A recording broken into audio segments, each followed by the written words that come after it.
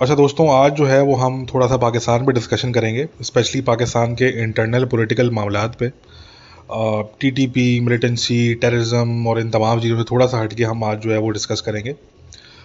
तो जैसे कि हम लोग जानते हैं दोस्तों कि इमरान खान पाकिस्तान के लिए और ख़ास करके पाकिस्तान की इस्टेब्लिशमेंट के लिए, ज़रा जब मैं पाकिस्तान की इस्टेब्लिशमेंट कहता हूँ तो आप लोगों को पता होना चाहिए कि मेरा क्या मकसद है।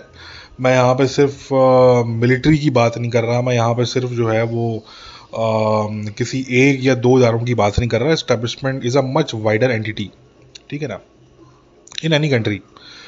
तो पाकिस्तान की इस्टेब्लिशमेंट के लिए ख़ास करके और ज़रा फिर पाकिस्तान की जो मिलिट्री कमांड है, ठीक है, जिसमें जो है वो पाकिस्तान के आर्मी चीफ जो है वो शामिल हैं, जो करंट आर्मी चीफ हैं जनरल आसिम मुनीर साहब। तो इनके लिए जो है वो इमरान खान एक ऐसा नासूर बन चुका है कि मतलब उनको अब जो है वो नहीं समझ आ रहा कि जी इसका करें तो क्या करें। वो एक ऐसी हड्डी बन गया है कि जो ना उनसे जो है वो निकली जा रही है और ना उगली जा रही है। और they are trying their best, ठीक है, टू कंटेन इमरान खान।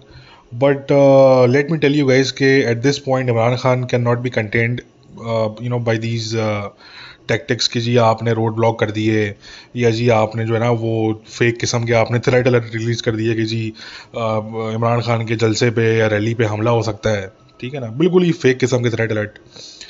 या आपने जो है ना वो इमरान खान के जो निचले लेवल के लोग हैं, जिनकी कोई औकात नहीं है, ठीक है ना, in the grand scheme of things, उनको आपने अगर अरेस्ट कर लिया या उन पे अगर आपने कोई केसेस ठोक दिए दो तीन, तो उससे तो इमरान खान कंटेन होने वाला है नहीं, ठीक है। अच्छा, यहाँ पे अब समझ में जो है वो लोगों को ये बात थोड़ी सी नहीं आती कि देखें, किसी भी मुल्क की जो स्टैब्लिशमेंट होती है, ठीक है, इंक्लूडिंग उसमें मिलिट्री भी आ जाती है, ऐसी बात है, मिलिट्री कमांड आ जाती है उसमें। तो ओवरऑल जो स्टैब्लिशमेंट होती है किसी भी मुल्क की, अ, उनके लिए यूजली एक अच्छी बात होती है कि अगर आवाम या जो भी नेशन है वो अगर डीपली पॉलिटिकली डिवाइडेड हो, तो यूजली इस्टेब्लिशमेंट्स के लिए, ये मैं एक जनरल लेवल पर बात कर रहा हूँ, तो यूजली इस्टेब्लिशमेंट्स के लिए जो है ये एक अच्छी बात होती है, ठीक है ना। क्योंकि जितनी आवाम जो है वो आपस में पॉलिटिकली डिवाइडेड होगी, तो उतनी ही जो है वो उनकी कम नज़र होगी इस्टेब्लिशमेंट पे कि इस्टेब्लिशमेंट क्या गेम खेल रही है, ठीक है। And this is true for pretty much every country which has a powerful establishment. आप अमेरिका की बात करें, ठीक है, आप किसी और मुल्क की बात कर लें, ठीक है। वैसे इतने मुल्क दुनिया में जो है वो ऐसे हैं नहीं जिनकी स्टैब्लिशमेंट जो है वो इतनी मजबूत हो।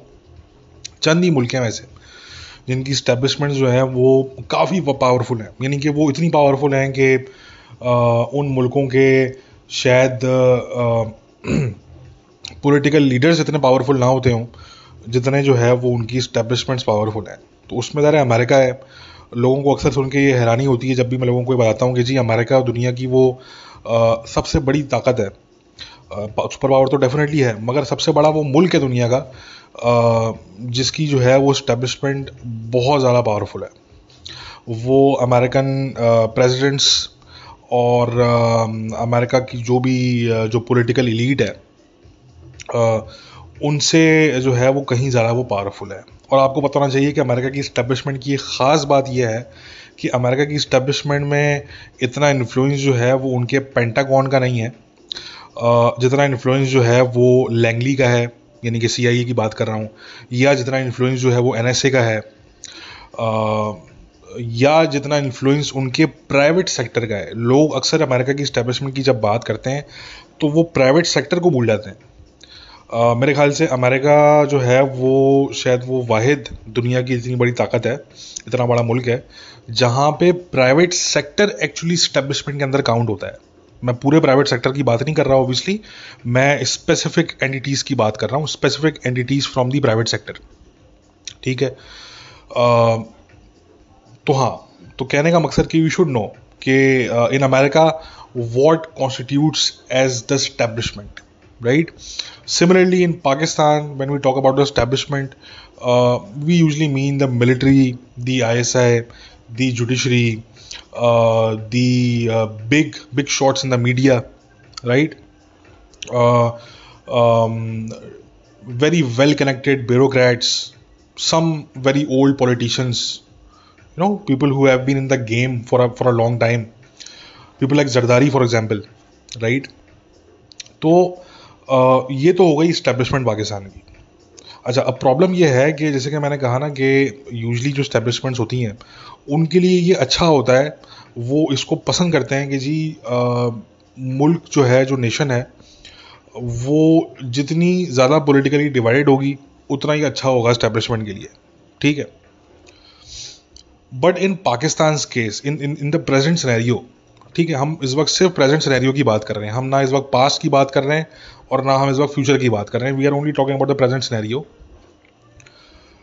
जो पाकिस्तान का प्रेजेंट सिनेरियो है उसमें पाकिस्तान की स्टैब्लिशमेंट, और ख़ास करके जब हम स्टैब्लिशमेंट की बात करें तो उसमें थोड़ा सा जूम इन अगर आप कर लें, और आप अगर मिलिट्री को ले लें, आप अगर एक दो एजेंसीज हैं उनको अगर आप ले लें स्पेसिफिकली, तो उनको जो एक परेशानी है वो ये है कि देखें, मैंने कहा ना कि जब तक नेशन पॉलिटिकली डिवाइडेड है तब तक तो ठीक है, बट जब वो पॉलिटिकल डिवाइड इन इंस्टीट्यूशंस के अंदर आ जाए और इतना डीप हो जाए कि जो है वो आप ये समझ लें कि जो जूनियर्स हैं कुछ, वो एक अपनी ही जो है वो एक दिशा में चलने लगे हैं, वो यानी कि अपने वो डायरेक्शन पकड़ लें वो. ठीक है. Contrary to the policies of their institution, right. जैसे कि हमने फॉर एग्जांपल जो है वो जो जनरल बाजवा साहब थे उस टाइम हमने देखा कि एक जो है वो हमें डिवीज़न तो नज़र आ ही रहा था इंस्टीट्यूशन के अंदर, मगर हमें एक और भी चीज़ नज़र आ रही थी उस टाइम पे कि कुछ लोग जो प्रो इमरान खान थे वो इतना आगे चले गए थे कि they started defying their own institution and its policies, right. बड़ा ओपन केस है, मैं उनकी तो मैं उसमें मैं ज़्यादा बात नहीं करूँगा कि जो ऑन ड्यूटी थे लोग उनका क्या मामला था, क्या नहीं था, कौन लोग थे. आप उस चीज़ को ले लें जो कि पब्लिक नॉलेज का हिस्सा है. वो क्या चीज़ है?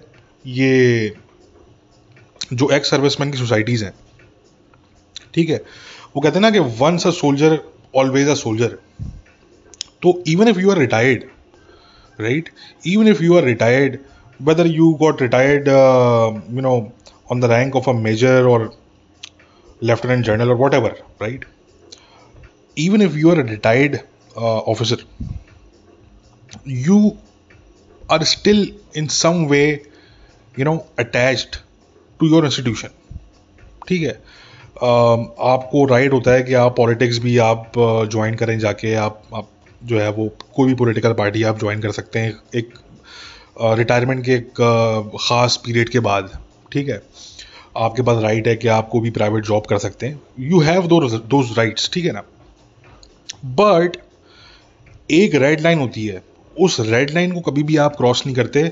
ये एक अनरिटन लॉ है, एक ये अंडरस्टूड चीज़ होती है कि यार ये रेड लाइन है, इसको मैंने क्रॉस नहीं करना, वरना मेरा इदारा जो है, जो मेरा इंस्टीट्यूशन है जहाँ से मैं रिटायर्ड हुआ हूँ, उनके साथ मेरे मामलात मसले में आ जाएंगे, प्रॉब्लम में आ जाएंगे.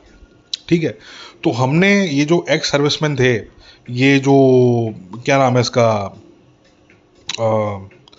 यार ये कोई है ना कि ये जंगली किस्म का जो ये रिटायर्ड मेजर है, ये क्या नाम है इसका, आदिल राजा जो है, ये जो यूके में बैठा हुआ है इस टाइम पे. इस तरह के और बहुत से हैं. ये तो इसलिए लोग इसको जानते हैं क्योंकि इसका यूट्यूब चैनल है और ये वीडियोस वगैरह करता है. मगर आप ये देखें कि ये वो लोग हैं जो इतना आगे चले गए कि इन्होंने वो जो एक जो मर्यादा होती है उसकी एक जो रेड लाइन होती है कि जी हमने इसको क्रॉस नहीं करना, चाहे हमारे कोई भी पॉलिटिकल व्यूज़ हो, हम अपने इंस्टीट्यूशन की लीडरशिप से, उनकी पॉलिसी से कितना ही डिसएग्री क्यों ना करें. ठीक है ना. हमने इस रेड लाइन को क्रॉस नहीं करना, क्योंकि अगेन आप कोई आप जो है वो कोई नॉर्मल कुल चलते फिरते सोल्जर तो थे नहीं. ठीक है ना. कोई इन्फेंट्री के या कोई आप कोई इस लेवल के तो आपको थे नहीं. आपका लेवल था मेजर पे, आप रिटायर्ड हुए. कोई और है तो जी वो मेजर जनरल पे रिटायर्ड हुआ, कोई ब्रिगेडियर पे रिटायर्ड हुआ, कोई लेफ्टिनेंट जनरल पे रिटायर्ड हुआ. ठीक है ना जी. ये सीनियर पोस्ट हैं यानी कि मिलिट्री में. कोई अगर कोई सिपाही है, लेट सपोज, कोई ऐसा बंदा कोई जो सिपाही रहा हो, ठीक है ना, और वो आर्मी छोड़ दे, जैसे कि केस हुआ था जिसमें जो है वो पाकिस्तान का एक सिपाही था जो भाग के अफगानिस्तान चला गया था और उसने जाके जमातुल अहरार ज्वाइन कर ली थी, और फिर उसने जो है वो इस तरह की एक वीडियो बनाई थी और फिर वो जमातुल अहरार ने लॉन्च की वो वीडियो, और उसमें वो बंदा इल्ज़ाम लगाता है पाकिस्तानी मिलिट्री पे कि जी ये APS का हमला इन्होंने करवाया था, ये वो, ठीक है ना। तो वो बिल्कुल बकवास थी वो चीज़, ठीक है ना। वो एक सिपाही है, ठीक है। तो मतलब 1 मिनट के लिए अगर ये मान भी लें कि अगर पाकिस्तानी मिलिट्री ने कोई इस तरह का कोई जो है वो फॉल्स फ्लैग करवाया हो, वो भाई तुझे कैसे पता, ठीक है। तुम्हारा काम तो झाड़ू पोछा करना होता होगा, या तुम्हारा काम किसी गार्ड की ड्यूटी पे जो है वो लगे रहना होता होगा, या तुम किसी के ड्राइवर होते होगे, तुम्हारा तो ये तुम्हारी औकात थी मिलिट्री में, ठीक है ना। और तुम जाके इतना बड़ा क्लेम कर रहे हो, तुम वीडियो बना रहे हो जाके और तुम कह रहे हो कि जी वो पाकिस्तानी मिलिट्री ने ये फॉल्स फ्लैग करवाया था, तो ये इसलिए बकवास थी। अगेन वो बंदा सिपाही था तो हमने उसको इग्नोर कर दिया, मगर यहाँ पे बात हो रही है कोई रिटायर्ड मेजर है, कोई रिटायर्ड जनरल है, ठीक है ना, तो इनको हम इग्नोर नहीं कर सकते, राइट। और यही वजह है कि जो बहुत से ऐसे लोग हैं जिनको इतनी नॉलेज नहीं है इन चीज़ों के बारे में, वो इस किस्म के जो फनकार लोग हैं आदिल राजा टाइप के, ठीक है, वो इस किस्म के लोगों की बातों में आ जाते हैं। अच्छा, ये बंदा जो है वो 90% इसका जो है वो जो भी वीडियोज़ ये करता है, मैंने 3-4 वीडियोज़ मैंने इसकी देखी हैं ओवरऑल, लोग शेयर करते रहते हैं, कभी व्हाट्सएप पे आ जाती है मेरे पास। मैं इसको पर्सनली नहीं जानता, मेरा कभी इस तरह से इंटरेक्शन इस तरीके से इससे जो है वो नहीं हुआ, मगर इसकी 90% जो वीडियो तो मेरे हिसाब से होती है वो कम्प्लीटली, उसमें जो इन्फॉर्मेशन होती है वो कम्प्लीटली वो फॉल्स होती है।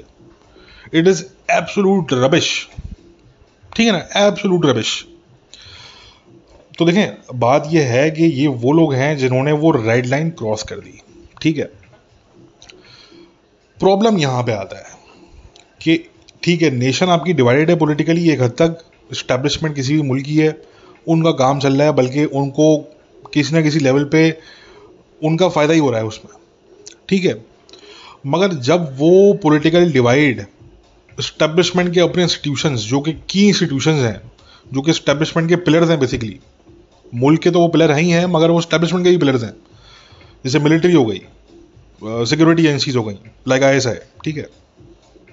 जब ये पॉलिटिकल डिवाइड इनके रैंक्स में आ जाए और इतना ज़्यादा आ जाए, यानी कि देखिए पॉलिटिकल ओपिनियन सबकी होती है, यानी कि कोई ब्रिगेडियर होगा वो उसकी शायद वो प्रो इमरान खान होता हो, कोई मेजर जनरल है तो शायद वो प्रो नवाज हो, वो प्रो नवाज शरीफ हो, ठीक है ना। कोई मेजर होगा तो शायद वो प्रो जरदारी हो, तो सबकी अपनी पॉलिटिकल ओपिनियन होती है, उसमें कोई हर्ज नहीं है ऐसा। अगेन बात वहाँ पे आती है कि जब वो पॉलिटिकल ओपिनियन इतनी ज़्यादा जो है वो यानी कि डिवाइड क्रिएट कर दे कि जो चेन ऑफ कमांड है उसमें कहीं खलल पैदा हो जाए, यानी कि नीचे वाले अपने माइंडसेट से लेके चल रहे हो अपने आप को, वो अपने कारस्तानियाँ कर रहे हैं, वो जो ऊपर बेचारे बैठे हुए हैं उनको पता ही नहीं है चल क्या रहा है नीचे, ठीक है। वो ऑफिसर्स अपने रिप्लेस करने में लगे हुए हैं कि शायद इसको रिप्लेस कर दूं तो काम बन जाए, या इसको रिप्लेस कर दूं तो शायद जो है वो मामला ठीक हो जाए, ठीक है ना। तो ये प्रॉब्लम हमने देखा तकरीबन पिछले 2 साल के अंदर, 1.5 से 2 साल की बात कर लेते हैं। पिछले 1.5 से 2 साल में जब से इमरान खान के ताल्लुकात ख़राब हुए हैं जनरल बाजवा साहब के साथ, तब से हमने ये चीज़ देखना स्टार्ट की कि वो जो पॉलिटिकल डिवाइड था वो सीपन होते होते होते होते वो इतना गहराई के अंदर वो चला गया इन इंस्टीट्यूशंस के अंदर, ठीक है ना। और वो गहराई में जाने के बाद जो इमरान खान के जो प्रो बहुत से लोग थे वो इस तरीके से रोग हो गए, दे वेंट रोग इन सच अ वे कि it has caused a lot of embarrassment to the Pakistani establishment and especially to the Pakistani military and some other security institutions like the ISI, ठीक है ना। It has caused them a lot of embarrassment, ठीक है। अच्छा, अब देखें यहाँ पे ये बात आती है कि अब जो होना था वो तो देखें हो चुका है, ठीक है। अब आगे क्या होगा, सवाल यहाँ पे उठता है कि आगे क्या होगा। ये बात मैंने लास्ट ईयर भी की थी, जब मैं अपने मेरे जो लास्ट ईयर के जो लास्ट फ्यू पॉडकास्ट थे उसमें मैंने ये बात की थी कि मुझे तो इलेक्शन नज़र नहीं आ रहा इस साल, और मैं आज भी यही बता रहा हूँ आप लोगों को कि मुझे पाकिस्तान में इस साल इलेक्शन नज़र नहीं आ रहा। I would be very surprised, honestly मैं बताऊँ तो I would be very surprised अगर पाकिस्तान में इस साल इलेक्शन हो जाता है, ठीक है। मुझे नज़र नहीं आ रहा। बहुत से लोग मुझसे ये पूछ रहे थे पिछले तकरीबन 2-3 महीने के अंदर कि क्या कोई इमरान खान के वापस आने के चांसेस हैं। ठीक है, तो देखें,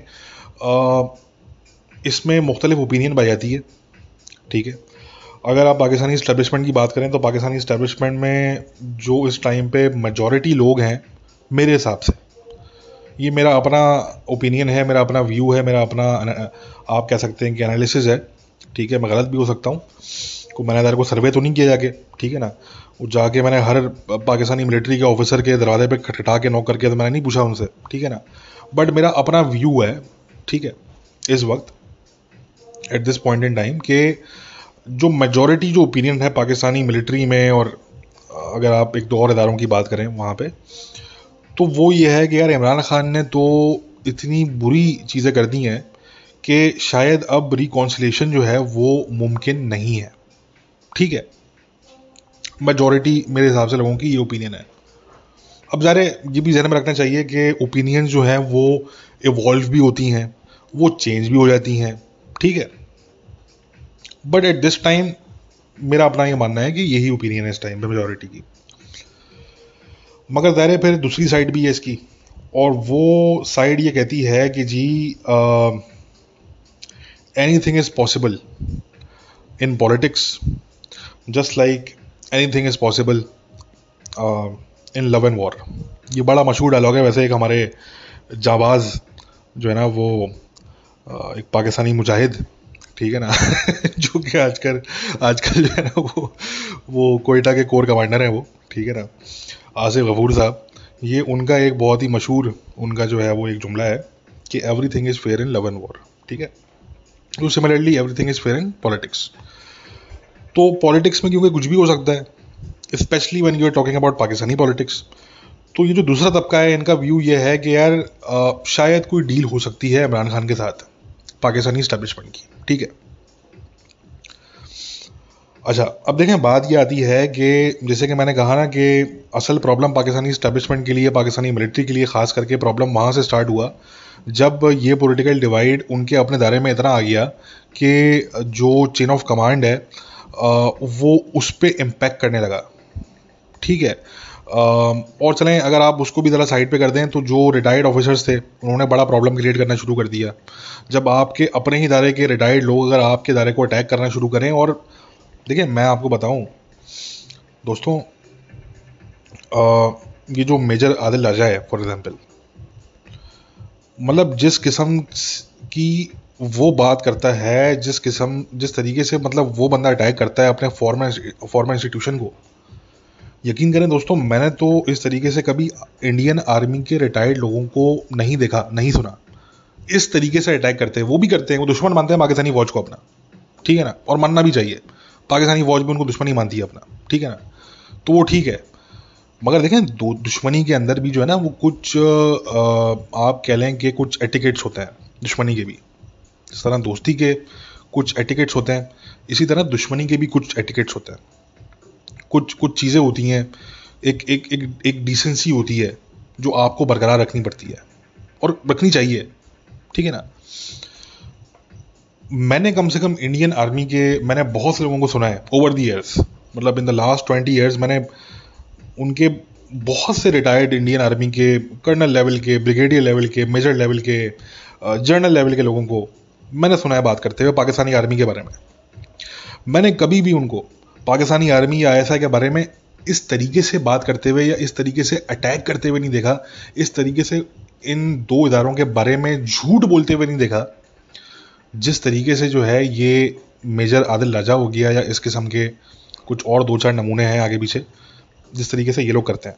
ठीक है, तो देखें, ज़ाहिर सी बात है जो इंस्टीट्यूशन है, ठीक है, उसको देखें, एम्बेरसमेंट तो डेफिनेटली इन लोगों की वजह से हुई है और हो रही है और आगे भी होगी। ठीक है, मगर देखें बात ये आती है कि ये भी आप लोग समझ लें कि देखें, मैं जो मेरी पर्सनल ओपिनियन है ना, वो सब जानते हैं मेरी पर्सनल ओपिनियन क्या है, कि मैं ये बिल्कुल मानता हूँ और मैं ये बिल्कुल एक्नॉलेज करता हूँ कि पाकिस्तानी मिलिट्री इस्टेब्लिशमेंट यहाँ पे मैं सिर्फ इस्टेब्लिशमेंट नहीं कह रहा, ध्यान में रखें, मैं यहाँ पे मिलिट्री इस्टेब्लिशमेंट कह रहा हूँ, ठीक है। जो पाकिस्तानी मिलिट्री इस्टेब्लिशमेंट है, उन्होंने पिछले 70+ ईयर्स में बहुत से उन्होंने अहमकाना, बहुत से बेवकूफ़ाना, ठीक है, बहुत से ब्लेंडर्स, ठीक है, बहुत सी मिस्टेक्स, ठीक है, बहुत सी इनकॉम्पिटेंट डिसीजंस, ये तमाम चीज़ें उन्होंने की हैं, ठीक है। और उनका बहुत बड़ा रोल है, और मैं ये पर्सनली मानता हूँ कि पाकिस्तानी पॉलिटिशियन से ज़्यादा इनका रोल है, ठीक है, इन इन ब्लेंडर्स के अंदर, ठीक है। तो ये तो सच है, इससे तो जो है मेरे ख्याल से आज की तारीख में कोई भी डिनाई नहीं कर सकता, ठीक है ना, unless you have been living under a rock और you have not read a single book in your life, ठीक है। मगर देखें, हमें ये भी समझना चाहिए कि जो पाकिस्तान के करंट आर्मी चीफ हैं, और देखें मैंने जो बात की ना कि ये इन्होंने ब्लेंडर की हैं सारी चीज़ें, ये बाय द वे मैं बात तो खैर कर ही रहा हूँ, मगर ये वो बात है दोस्तों जो कि अभी रिसेंटली आप लोगों को याद होगा, पिछले साल की बात है कि जो ये ISI चीफ हैं जनरल नदीम अंजुम साहब, इन्होंने प्रेस कॉन्फ्रेंस में ये चीज़ एडमिट की कि हमसे गलतियाँ हुई। ये जनरल बाजवा साहब खुद एडमिट कर चुके हैं कि हाँ जी, हम पॉलिटिक्स खेल लेते, ठीक है, हम पॉलिटिक्स खेल लेते, हम पॉलिटिक्स में इंटरफेयर कर रहे थे, हमारी मदाखलत थी कम्प्लीटली, और हम जो है वो मोहरे हिला रहे थे, ठीक है, we were playing this chess game all along, ठीक है। सो ये एडमिटेड बात है, यानी कि अब उनकी तरफ से वेरी रिसेंट, ठीक है ना। तो एनीवे, मगर इसके साथ साथ हमें ये भी समझना पड़ेगा दोस्तों कि जो इमरान खान और इमरान खान के लोग इस टाइम पे अटैक कर रहे हैं on the new army chief general Asim Munir, ठीक है, देखें इस बंदे ने तो कुछ नहीं किया अभी तक, इन द सेंस कि जब से ये साहब आर्मी चीफ बने हैं, तो मुझे कोई ये समझा दे कि भाई ठीक है यार, बाजवा साहब से तो आपको ये प्रॉब्लम था ना कि आप कहते थे कि जी आपकी सरकार उन्होंने निकाल दी, या जी आपकी गवर्नमेंट को उन्होंने कोलैप्स करवा दिया है, जो भी आपके उनसे गिले शिकवे थे, ठीक है। अरे भाई, अभी तो जनरल आसिम मुनीर साहब जो हैं उनको जुमा जुमा 8 दिन नहीं हुए आर्मी चीफ बने हुए, 6 महीने पूरे नहीं हुए अभी, ठीक है। आपने अभी से उन पे एक असॉल्ट आपने शुरू कर दी है, ठीक है। तो मेरा ये मानना है कि this is pretty much I would say unfair, ठीक है। हाँ, उससे पहले जब वो डिफरेंट रैंक पे थे, आर्मी चीफ नहीं थे, अगर उससे पहले उन्होंने कुछ किया है तो आप बताएं। अच्छा, पहले कुछ किया भी है तो वो क्या किया है, उन्होंने ये किया है कि वो करप्शन की जो फाइल्स थी इनकी, ये कौन है इनकी जादूगरनी जो है, ये इमरान खान की बीवी, ठीक है ना, ये इनकी और इनके कुछ जानने वालों की जो करप्शन की फाइल्स थी, वो ये आसिम मुनीर साहब जो है वो लेके पहुंच गए थे इमरान खान के साथ, इमरान खान साहब के पास, ठीक है। और उन्होंने कहा कि देखें जी खान साहब, ये तो आपकी फैमिली ये कर रही है। तो खान साहब, आपको पता है, गुस्सा हो गया, तो बड़ा मशहूर वाक़या है अब, ठीक है ना। ये तो इस पर बहुत से जर्नलिस्ट, इनफैक्ट तमाम जर्नलिस्ट ही मेरे ख्याल से पाकिस्तान के इस पर रिपोर्ट कर चुके हैं। तो उन्होंने, खान साहब ने बुरा जो है वो मान लिया, और उन्होंने जो है ना वो मुनीर साहब को उन्होंने सैक करवा दिया, रिप्लेस करवा दिया बेसिकली, ठीक है ना, जनरल बाजवा के थ्रू। जनरल बाजवा ने कर भी दिया उस टाइम पे, क्योंकि उस टाइम तक वही मंत्रा चल रहा था सेम पेज वाला, ठीक है ना, कि जी सेम पेज।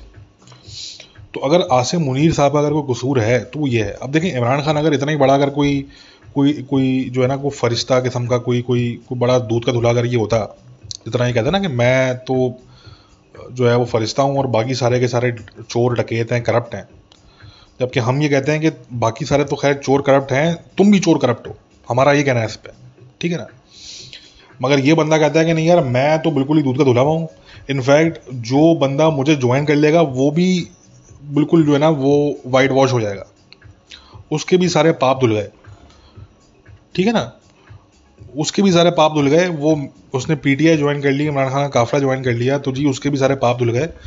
मगर जो मेरे साथ नहीं है, वो गद्दार भी है, वो हरामखोर भी है, वो चोर भी है, वो डकैत भी है, ठीक है ना।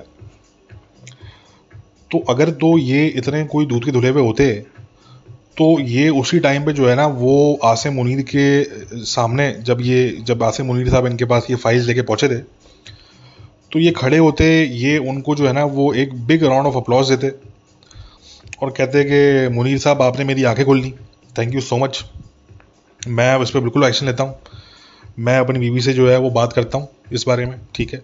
और बाकी जिन लोगों के नाम है, मैं आपको बिल्कुल अथॉरिटी देता हूँ कि आप नैब को लगाएं उनके पीछे, आप पुलिस को लगाएं उनके पीछे, आप एफआई को लगाएं उनके पीछे, ठीक है। अगर किसी ने कोई क्राइम किया है, भले वो मेरा भाई क्यों ना हो, भले वो मेरी बहन क्यों ना हो, भले वो मेरा अपना ड्राइवर हो या मेरा अपना माली हो, भले मेरा अपना गार्ड हो, कोई भी हो, ठीक है ना। अगर तो किसी ने जो है वो कोई करप्शन की है, किसी ने कोई लॉ ब्रेक किया है, तो जी आप जाएं, आप कानूनी कार्रवाई करें और मुझे बताइएगा बाद में, पहले आप करें कानूनी कार्रवाई, ठीक है। अगर कोई ईमानदार बंदा होता ना, यानी कि अगर मैं होता तो मैं ये कहता, ठीक है। मगर इन साहब ने क्या किया कि इन्होंने उल्टा जो है वो अपने नथने फुला के इन्होंने बोला कि जी मुझे तो बुरा लग गया, आप मेरी पर्सनल लाइफ में इंटरफेयर कर रहे हैं, ठीक है। और इन्होंने जो है वो चुगली कर दी जाके किसको, जनरल बाजवा साहब को, और बाजवा साहब ने उनको सैक कर दिया, मुनीर साहब को, ठीक है। तो अगर मुनीर साहब की कोई गलती है before he became the army chief, तो मेरे हिसाब से तो यही गलती है उनकी, ठीक है। और तो कोई गलती मेरे हिसाब से मेरी नॉलेज में तो नहीं है, ठीक है। तो अब बात ये आती है कि उनको आर्मी चीफ बने हुए उनको अभी 6 महीने पूरे नहीं हुए और इन लोगों ने जो है वो उन पे अटैक असॉल्ट स्टार्ट कर दिया, ठीक है, which I think is unfair. Having said that, अब देखें मेरा एक मुफ्त मशवरा है जनरल आसिम मुनीर साहब को, ठीक है। मैं जानता हूं कि हमारा जो पॉडकास्ट है वो पाकिस्तान में बहुत सीनियर लेवल के लोग भी सुनते हैं, ठीक है। तो आई होप कि जो हमारी एक छोटी सी हमारी जो एक रिक्वेस्ट है या जो एक हमारा छोटी सी हमारा जो एक जो मशवरा है वो कोई उन तक पहुंचा दे कि देखें जनरल साहब, बात ये आती है कि ये तो हम मानते हैं कि आप कम से कम इस वक्त ऑन फेस ऑन पेपर आप ए पोलिटिकल है, ठीक है। अभी मैं उसमें नहीं आ रहा कि नीचे क्या हो रहा है क्या नहीं हो रहा है, इमरान खान को कंटेन कर रहे हैं या पीटीआई को कंटेन कर रहे हैं, क्या नहीं कर रहे, क्या वो छोड़ दें अभी, ठीक है ना। कम से कम जो आपका ऑफिशियल स्टैंस है, ठीक है, वो यही है, वो ऐसी है कि जी ये पीटीआई वाले जो मैसेज भिजवा रहे हैं आसिम साहब को, मुनीर साहब को कि जी ये हमसे बात कर लें ये वो, तो उनसे अभी तक कोई उनको पॉजिटिव सिग्नल नहीं मिल रहा आगे से। तो कम से कम जो ऑफिशियल स्टैंस है मैं से उसकी बात कर रहा हूँ, अनऑफिशियल स्टैंस की मैं बात नहीं कर रहा कि अनऑफिशियल चीज़ें क्या हो रही हैं क्या नहीं हो रही, उसको ज़रा 1 मिनट के लिए साइड पे कर दें। मगर ठीक है, आप मान लिया आपका ऑफिशियल स्टैंस ये है कि जी आप ए पॉलिटिकल हैं और आपको किसी किस्म की कोई मुदाखलत नहीं करनी, ठीक है, पॉलिटिक्स के अंदर, जो कि बहुत अच्छी बात है, नहीं करनी चाहिए आपको, ना आपको करनी चाहिए ना आपके इदारे को करनी चाहिए। हमारा एक मुफ्त का मशवरा मान लें कि कोई लॉन्ग टर्म प्रोसेस आप सेट कर दीजिए, ठीक है, जिसमें कुछ हद तक जो है वो प्रेजेंट सर्कमस्टेंसेस में जो अकाउंटेबिलिटी बनती है कुछ लोगों की, ठीक है, उनकी अकाउंटेबिलिटी भी हो जाए, जिन्होंने पिछले 5 साल में जो है वो जो भी गुल खिलाए जिसकी वजह से पाकिस्तान जो है वो आज इस नहज से पहुंचा हुआ है, ठीक है। तो उनकी किसी ना किसी लेवल पे अकाउंटेबिलिटी जो है वो होनी चाहिए। और इसी के साथ मैं ये भी ऐड कर दूं कि मेरे इल्म में है कि कहीं ना किसी लेवल पे अकाउंटेबिलिटी की बात भी चल रही है और उस पर काम भी चल रहा है, ये भी मैं आप लोगों को बता सकता हूँ, ठीक है। मगर मेरी पर्सनल ओपिनियन ये है कि वो जिस लेवल पे अभी चल रही है उस लेवल से थोड़े से ज़रा ऊपर वाले लेवल पे भी जानी चाहिए वो, ठीक है ना। उसको इतने निचले लेवल पे ना रखें कि लोग जो है ना वो फिर बाद में ये बोलें कि जी ये तो आपने जो है ना वो ऐसी आपने किसी मक्खी किसी मच्छर को आपने जो है ना वो थल्ले लगा दिया और आपने बोला कि जी अकाउंटेबिलिटी हो गई, ठीक है। अकाउंटेबिलिटी ऐसी होनी चाहिए कि कम से कम कोई 1-2 बड़े नाम जो है ना उनके बारे में लोगों को सुनने को मिले कि हाँ जी उनके साथ ऐसा हुआ, उनको ये सज़ा मिली या उनको ये पनिशमेंट दी गई, ठीक है। तो एक तो ये अकाउंटेबिलिटी वाली बात है, ये प्रोसेस बहुत ज़रूरी है। और दूसरी बात ये है कि कोई लॉन्ग टर्म स्टैंडर्ड भी सेट कर दें, ठीक है ना। कुछ ऐसा करें अपने दायरे में, ठीक है, कि जिससे एक ये स्टैंडर्ड लॉन्ग टर्म पे सेट हो कि भाई ये जो भी हुआ पिछले 5 साल में ये दोबारा रिपीट ना हो कभी आगे, ये बहुत इंपॉर्टेंट है, ठीक है ना। क्या करना है कैसे करना है वो भाई आप जाने जनरल साहब, आपका दायरा जाने, ठीक है। मगर ये सुन लें कि देखें अगर ये दोनों चीज़ें नहीं होंगी ठीक है, अगर ये दोनों चीज़ें नहीं होती तो कल को जहन में रखें कि कल को कोई और होगा आपकी जगह, उसका दिमाग फिर गया, उसने सोच लिया कि मैंने अब ये गेम खेलना है, मैंने उसको फिट करना है वहाँ पे, मैंने उसको फिट करना है वहाँ पे, ठीक है, तो ये चीज़ दोबारा रिपीट होगी। और फर्स्ट टाइम तो चलें ये चीज़ अभी हुई इस लेवल पे, यानी कि फर्स्ट टाइम हुई, तो कुछ ना कुछ करके शायद पाकिस्तान सर्वाइव कर ले, मगर अगर ये रिपीट होता है सेकेंड टाइम तो शायद फिर पाकिस्तान इसको सर्वाइव ना कर सके, ठीक है। तो इसलिए जो है मेरे ख्याल से ये दो चीज़ें बड़ी ज़रूरी हैं, एक प्रेजेंट में अकाउंटेबिलिटी, और एक फ्यूचर के लिए एक लॉन्ग टर्म स्टैंडर्ड सेट कर दिया जाए कि यार ये रेड लाइन है भाई आपके लिए, ठीक है ना। इससे आगे आपने स्टेप अगर किया तो there are going to be simple very clear consequences जो कि अगले को पता होने चाहिए, वरना लोग इसी तरीके से गेम खेलते रहेंगे आगे, ठीक है, आपके इंस्टीट्यूशन को भी बर्बाद करेंगे। अब देखें ना क्या इज्जत रह गई, ये मेजर, ये टके टके के मेजर, ये आपके इदारे को जलील कर रहे हैं यूट्यूब पे, ठीक है ना जी। ये नहीं कि वो इस लेवल पे जलील कर रहे हैं, हमने आज तक कभी इंडियंस के मुंह से हमने जो है वो उस तरह की बातें नहीं सुनी यार, ठीक है। तो आपका इंस्टीट्यूशन भी जो है वो जलील होगा, ठीक है, मुल्क तो होगा ही जलील, मुल्क तो जलील होगा ही होगा, ठीक है ना। और जो आवाम है, जो सिंपल माइंडेड है, जो इतनी पढ़ती लिखती नहीं है, जो लोगों की बातों में आ जाती है, वो ऐसे लोगों की बातों में भी आती रहेगी, ठीक है। तो फिर आप सोच लें क्या करना है फिर आगे। तो हमारा सिंपल एक मुफ्त का मशवरा यही है भाई कि आप इसको दो चीज़ें कर लें आप, एक प्रेजेंट में अकाउंटेबिलिटी हो जाए और एक फ्यूचर के लिए स्टैंडर्ड सेट हो जाए। ये दो चीज़ें कम से कम कर लें ताकि एटलीस्ट ये कोई डेढ़ होशियार बंदा दोबारा आके जो है ना वो पाकिस्तान का आर्मी चीफ बनने के बाद ये दोबारा से इस तरह को गेम खेलने की कोशिश ना करे, ठीक है ना। उसको पता हो कि यार मैं अगर ये करूँगा तो मेरे इंस्टीट्यूशन की तरफ से पहले जो कॉन्सिक्वेंसेज होंगे मैं वही बर्दाश्त नहीं कर पाऊंगा। वो तो छोड़ दें कि बाद में फिर कोई कोर्ट में घसीटेगा या क्या होगा क्या नहीं होगा, जो इंस्टीट्यूशनल कॉन्सिक्वेंसेज होंगे वो इतने भारी होंगे कि मैं भाई दूर ही रहता हूँ उससे, ठीक है। तो I think this is the right way to go, वरना भाई आपकी मर्जी है, फिर ठीक है आप फिर करें, बर्दाश्त करें, फिर और मेजर आदिल राजा पैदा होंगे फिर आप ही इदारे में, ठीक है ना। वो फिर जो है वो आपको किसी जो है ना वो इंडियन मेजर की, किसी इंडियन कर्नल की, किसी इंडियन यूट्यूबर की ज़रूरत ही नहीं है आपको। अगर आपके अपने दायरे के लोग जो है ना वो इस तरह के पैदा हो रहे हैं और वो निकलने के बाद, रिटायर्ड होने के बाद जो है ना वो आपको कहीं का मुंह दिखाने के लायक नहीं छोड़ते, तो फिर आपको इसका मतलब किसी इंडियन की आपको ज़रूरत ही नहीं है, फिर आप अपने लिए खुद ही काफ़ी हैं, फिर उसका मतलब फिर ये होगा। तो इसलिए प्लीज़ ऐसा ना करें, ठीक है। अपने भी इदारे का आप फ़ायदा देखें, अपने भी इदारे को प्रोटेक्ट करें आप, और पाकिस्तान को भी आप जो है थोड़ा सा आप कम जलील होने का मौका दें, ठीक है। तो बस ये वाली बात है। अच्छा, अब ज़रा सा दोबारा पॉइंट की बात पे आते हैं, जो हमारा ओरिजिनल पॉइंट था कि क्या इमरान खान वापस आ सकता है या नहीं आ सकता। तो मैंने कहा कि पहली बात तो ये कि मैं ऐसा इलेक्शन नहीं दिख रहा, पहली ये बात हो गई। दूसरी बात ये कि इमरान खान का वापस आने का सिर्फ मेरे हिसाब से एक ही चांस है, और ये मैं ट्विटर पर भी बात पहले कर चुका हूँ, आज मैं थोड़ा सा इसको डिटेल में कर लेता हूँ। मेरे हिसाब से एक ही तरीका है इमरान खान के वापस आने का। अच्छा, अब मैं ये नहीं कह रहा कि नेक्स्ट इलेक्शन में आएगा या उसके बाद वाले इलेक्शन में आएगा, ये मैं अभी नहीं कह सकता, मगर बहरहाल जब भी आए एक ही तरीका है, ठीक है। वो तरीका क्या है? वो तरीका ये है कि कोई ग्रैंड डील हो जाएगा इनकी, ठीक है।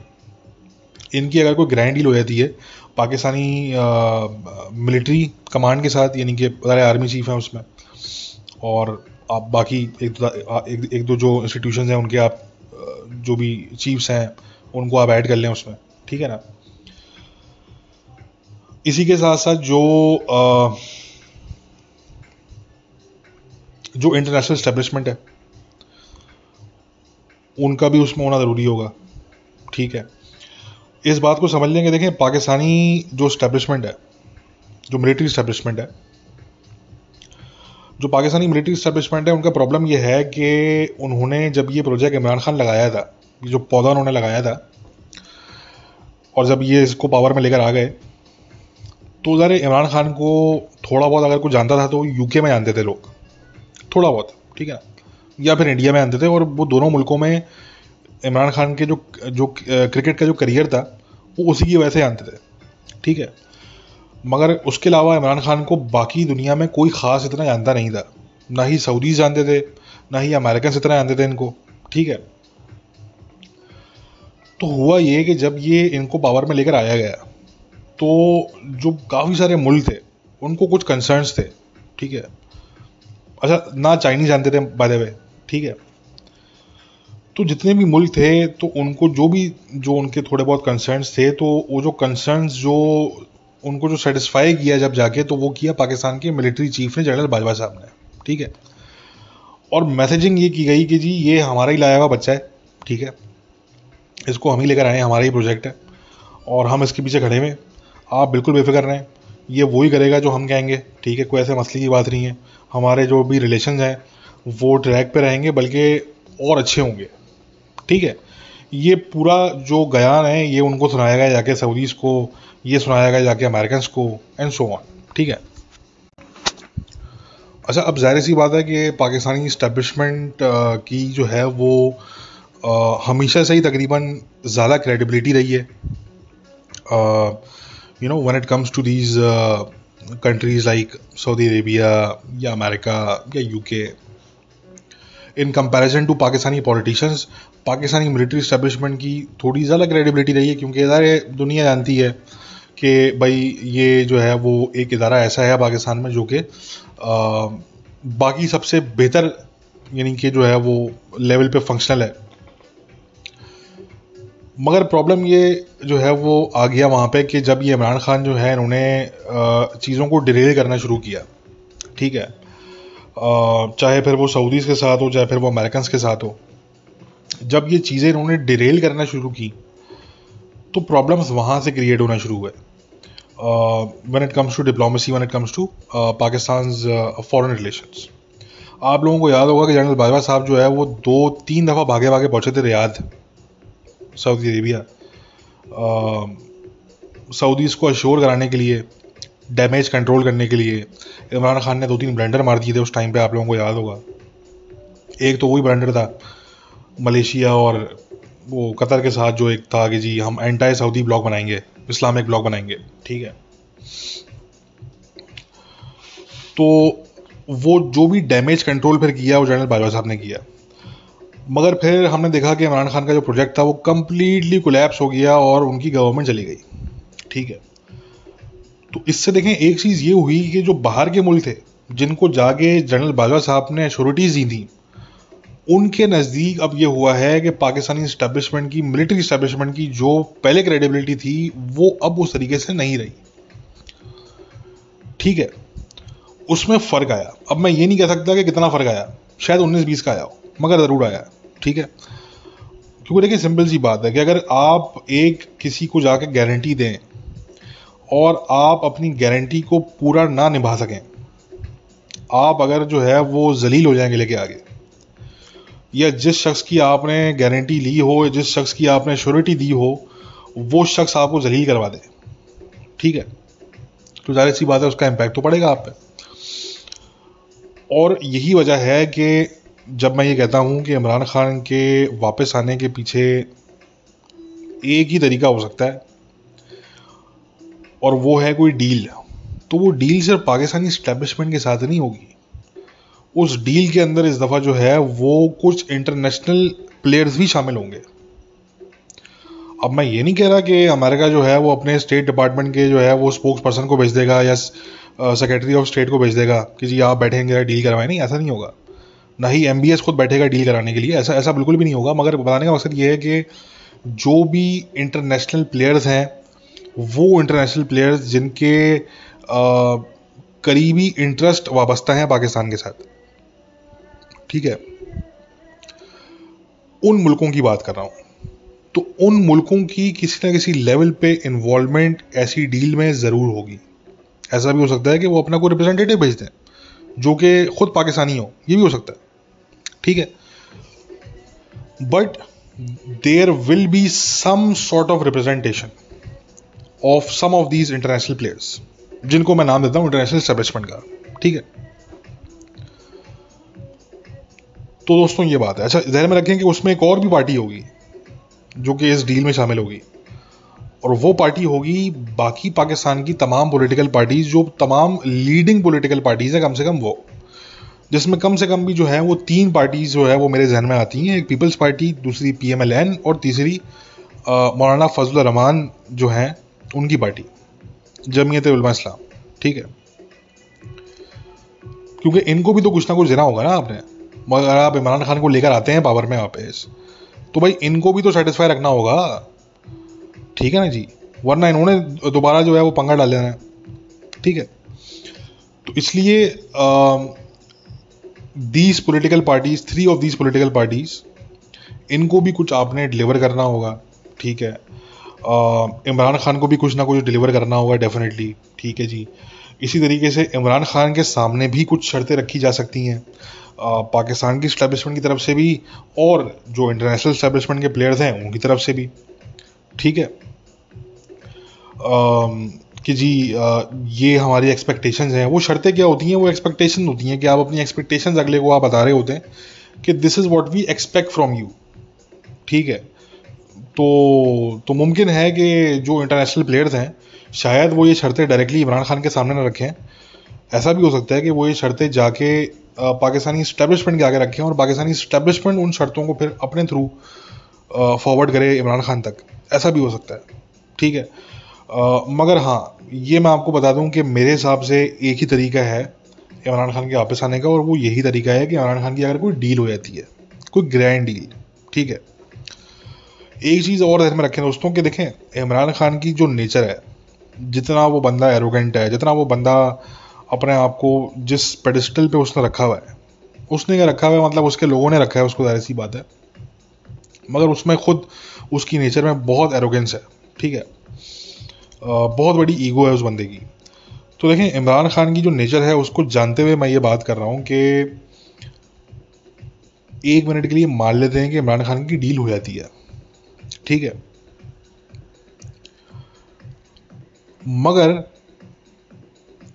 Let suppose in a hypothetical scenario Imran Khan power में आ जाता है, और पावर में आने के बाद जो जिन शर्तों पे वो आता है पावर में, अगर वो उन शर्तों को पूरा नहीं करता, अगर वो उन कंडीशंस को वायलेट कर देता है, ठीक है, तो फिर क्या होगा? ठीक है, सीधी सी बात है कि मतलब उस सूरत में फिर क्या होगा? तो दोस्तों उस सूरत में फिर कुछ अच्छा नहीं होगा, उस सूरत में बहुत बुरा होगा। ठीक है, और मैं इससे ज़्यादा बात अभी नहीं करना चाह रहा, मगर बस आप ये ध्यान में रखें कि फिर जो है वो ये समझ लेंगे चीज़ें जो है वो अनचार्टेड वाटर्स में फिर जो है वो चली जाएंगी। और जो इमरान खान इस वक्त ये बात कर रहे हैं कि जी मुझे फ़लाँ से ख़तरा है, मुझे फ़लाँ से ख़तरा है, और देखें ख़तरा होगा भी उनको, मतलब ऐसा नहीं, मैं ये नहीं कह रहा कि इमरान खान की जानों को ख़तरा नहीं होगा। देखें पाकिस्तान में पहली बात तो ये कि किसकी जानों को ख़तरा नहीं है यार। ठीक है ना, पाकिस्तान में किसकी जान को ख़तरा नहीं है। ठीक है, और दूसरी बात यह है कि दुनिया में जितने भी इस तरह के पॉलिटिकल लीडर होते हैं, या जो भी इस तरह की इंपॉर्टेंट पर्सनालिटीज़ होती हैं जिनका गवर्नेंस से ताल्लुक़ होता है या सिक्योरिटी से ताल्लुक़ होता है, तो उनकी जान को किसी ना किसी लेवल पे ख़तरा होता है। वो चाहे अमेरिका की पर्सनालिटी हो कोई, चाहे वो पाकिस्तान की हो।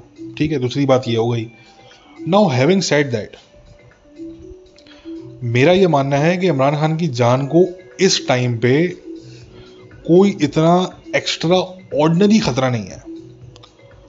उनको उतना ही खतरा है जितना खतरा जो है वो बिलावल भुट्टो को हो सकता है, जितना खतरा जरदारी साहब को हो सकता है, जितना खतरा जो है वो नवाज शरीफ को या शहबाज शरीफ को हो सकता है। ठीक है, कोई एक्स्ट्रा ऑर्डिनरी खतरा नहीं है। मगर दोस्तों मैं आपको ये ज़रूर बता दूं कि अगर इमरान खान साहब ने कोई डील कर ली, और डील करके अगर ये पावर में आ गए ये भाई साहब, और इन भाई साहब ने अपनी एरोगेंस के चक्कर में पावर में आने के बाद अगर उस डील को वायलेट कर दिया, तो फिर मैं आपको ये बता रहा हूं कि फिर इनकी लाइफ को एक्स्ट्रा ऑर्डिनरी थ्रेट हो सकता है। बस मेरी ये बात आप जहन में रखिए, क्योंकि इस बात को मैं दोबारा किसी पॉडकास्ट में अब रिपीट नहीं करूंगा। ठीक है, so keep this in mind. तो मैंने कहा कि अभी इनको कोई इतना एक्स्ट्रा ऑर्डिनरी खतरा नहीं है, लगभग उतना ही खतरा है जितना बाकी सारे पॉलिटिकल लीडर्स को है पाकिस्तान में। मगर हाँ, अगर ये डील करके पावर में आते हैं और फिर उस डील को वायलेट करते हैं तो फिर इनकी जान को वाकई में एक्स्ट्रा ऑर्डिनरी खतरा हो सकता है। ठीक है दोस्तों, सो नाउ लेट्स सी कि पाकिस्तान में जो है वो पॉलिटिकल सिचुएशन किस तरफ जाती है आने वाले वक्तों में। और मैं आखिर में सिर्फ इतना कहूँगा कि देखें, यहाँ पे समझने की बात यह है कि इमरान खान के लोग जितनी चीखें मार रहे हैं आजकल, और ज़ाहिर जो उनके साथ हो रहा है, हम हर चीज़ से एग्री तो नहीं करते। हम ये समझते हैं कि अगर किसी ने अगर कोई कानून तोड़ा है तो उसके खिलाफ कानूनी कार्रवाई उसी तरीके से होनी चाहिए जिस तरीके से किसी भी और शहरी के खिलाफ होती है। ठीक है, हमारा तो हमेशा से यही मानना रहा है कि भाई कानून जो है वो सबके लिए बराबर होना चाहिए, किसी के लिए जो है वो तफरीक नहीं होनी चाहिए कानून में। कानून आप अब अगर इम्प्लीमेंट कर रहे हैं तो फिर सब पे आप इक्वली इम्प्लीमेंट करें। ठीक है, बट हैविंग सेड दैट, यहाँ पे जो भी पीटीआई के लोग जो भी शोर मचा रहे हैं और कहते फिर रहे हैं कि जी ये फैशिस्ट गवर्नमेंट है या फैशिस्ट एस्टेब्लिशमेंट है या कोई फैशिस्ट आर्मी चीफ आगे बैठ गया है, ठीक है ना, जो लोग इस तरह की बातें कर रहे हैं पीटीआई के, इमरान खान के सपोर्टर्स, तो उनको मैं सिर्फ इतना बोलूँगा, देखें ये फैशिज्म आपको तब याद क्यों नहीं आया जब इमरान खान के टाइम पे जो है वो लोग किडनैप होते थे, लोग मिसिंग पर्सन की लिस्ट में जो है वो चले जाते थे, लोग जो है वो अपने ऑफिस के बाहर से, अपने घरों के बाहर से अगवा हुए, लोग अपने घरों के अंदर से जो है वो उठा के जो है वो उनको जो है वो ले जाया गया और उनको जो है वो रखा गया अपने पास। ऐसे बहुत से केसेस हैं। ठीक है, मेरे केस के अलावा ऐसे बहुत से केसेस हैं, मतलब इट्स अ लॉन्ग लिस्ट। उसमें जर्नलिस्ट हैं, उसमें एक्टिविस्ट हैं, यू नेम इट। ठीक है, तो उस टाइम पे क्या था कि उस टाइम पे यही जो इमरान खान के सपोर्टर्स थे ये कहते थे कि जी ये तो गद्दार हैं, ठीक है ना, या जी इसको तो किसी लड़की के भाई ने मारा होगा आके। ठीक है, ये इस किस्म की कंस्पायरेसी थ्योरीज और इस किस्म के नाटक ये लोग करते थे और ये लोग बगैर मजाक उड़ाया करते थे। ठीक है, तो बात यह है कि जब उस टाइम पे, क्योंकि मैं आपको बता दूं दोस्तों कि इमरान खान जब जितने भी टाइम ये पावर में रहे, 3-3.5 साल, उस टाइम ये जो बात करते हैं ना कि मेरे पास पावर नहीं थी, दोस्तों आपको पता होना चाहिए कि ये बिल्कुल झूठ बात है।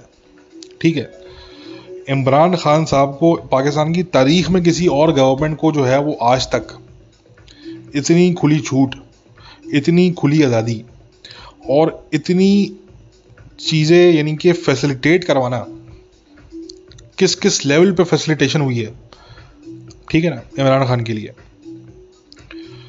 पाकिस्तान की पूरी तारीख में आपको ऐसी कोई दूसरी एग्जाम्पल नहीं मिलेगी दोस्तों। ठीक है, बहुत से पॉलिटिशियंस आए एस्टेब्लिशमेंट के लाए हुए और बहुत से पॉलिटिशियन चले गए एस्टेब्लिशमेंट के लाए हुए, मगर ये एग्जाम्पल आपको ऐसी नहीं मिलेगी जैसे इमरान खान की एग्जाम्पल है कि जिस किस्म का खुला फ्री हैंड इनको दिया गया कि आप जिस पोस्ट पे चाहे अपना पॉलिटिकल अपॉइंटी आप रखें और फिर उस पॉलिटिकल अपॉइंटी से आपने जो करवाना है आप करवाएं। ठीक है, अंधाधुन जो है वो स्टेट के दारों को इस्तेमाल किया गया। ठीक है, पॉलिटिकल मकासद के लिए। कोई ऐसा नहीं था कि कोई पाकिस्तान को नेशनल सिक्योरिटी थ्रेट थी या कोई पता नहीं कोई एस्पियोनाज जिन्होंने रिंग कोई इंडिया का कोई उन्होंने जो है वो अनकवर कर लिया। ठीक है ना, ऐसा कुछ भी नहीं था। वो क्या था कि सारी चीज़ें पॉलिटिकल थी। जो इमरान खान को जिससे भी पॉलिटिकली थ्रेट था, जो इनकी तनकीद करता था, जो इनको क्रिटिसाइज़ करता था, जिसकी बात इनको अच्छी लगती नहीं थी, ठीक है, उसको उन्होंने जो है वो उठवाया, उसको उन्होंने डिटेन करवाया, उसको उन्होंने अरेस्ट करवाया। ठीक है, उसको उन्होंने जो है वो मिसिंग करवाया। ठीक है, this is what he did, what his government did. ठीक है, तो ठीक है, आज अगर आपके साथ, आपके लोगों के साथ कोई अगर जो है वो ज्यादती हो रही है, कोई नाइंसाफ़ी हो रही है, तो उसको हम ज़ाहिर कंडेम करते हैं, हर कोई करता है, कोई ऐसा मसले की बात नहीं है। मगर साथ में फिर ये भी है कि अगर कोई किसी ने कानून तोड़ा है, कोई लॉ ब्रेक हुआ है, तो उसकी फिर जो भी कार्रवाई बनती है वो होनी चाहिए। ठीक है, बट इससे भी ज़्यादा बढ़ के बात ये आती है कि अब ज़रा सा आप अपने पास को जो है वो याद करें। ठीक है, कि आपने जो फैशिज्म, जिस फैशिज्म को आप जो है वो आज याद कर रहे हैं, आप अपने उस फैशिज्म को पहले याद करें कि जो फैशिज्म आपकी सरकार के अंडर में हुआ है। ठीक है ना जी, और जो जिन लोगों को आपने इस्तेमाल किया वो आज ही पाकिस्तान में दंदनाते घूम रहे हैं, वो उनको वो पूछने वाला नहीं है आज ही पाकिस्तान में, ठीक है। जो आपकी वो डर्टी जॉब्स कैरी आउट करने वाले लोग थे, मैं उनकी बात कर रहा हूँ। तो इसलिए जो है हम बस उम्मीद ये करते हैं कि अगर इमरान खान साहब जो है वो नेक्स्ट टाइम पावर में आते हैं, ठीक है, जो कि मैंने बता दिया कि मेरे हिसाब से एक ही तरीका है, वो है थ्रू अ ग्रैंड डील, ठीक है। तो अगर ये वापस आते हैं, और मैं आपको बता दूं कि इनकी कम्युनिकेशन विंडोज ओपन है with the American as well as with the Pakistani establishment, military establishment, ठीक है।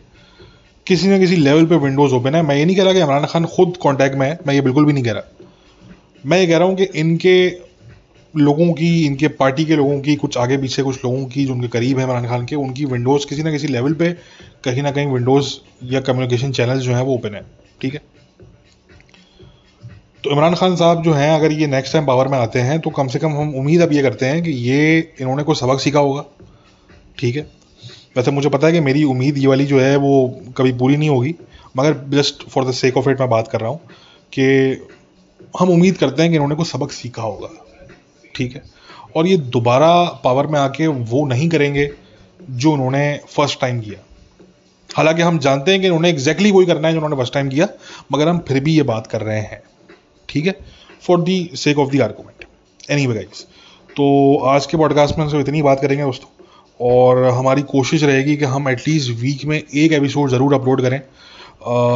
कभी अगर जो है वो कोई देर सवेर हो जाए तो प्लीज़ बेयर विद मी, क्योंकि अक्सर जो है वो टाइम का जो है वो मैनेजमेंट मुश्किल हो जाता है, but we will try our best. Thank you so much, take care, bye.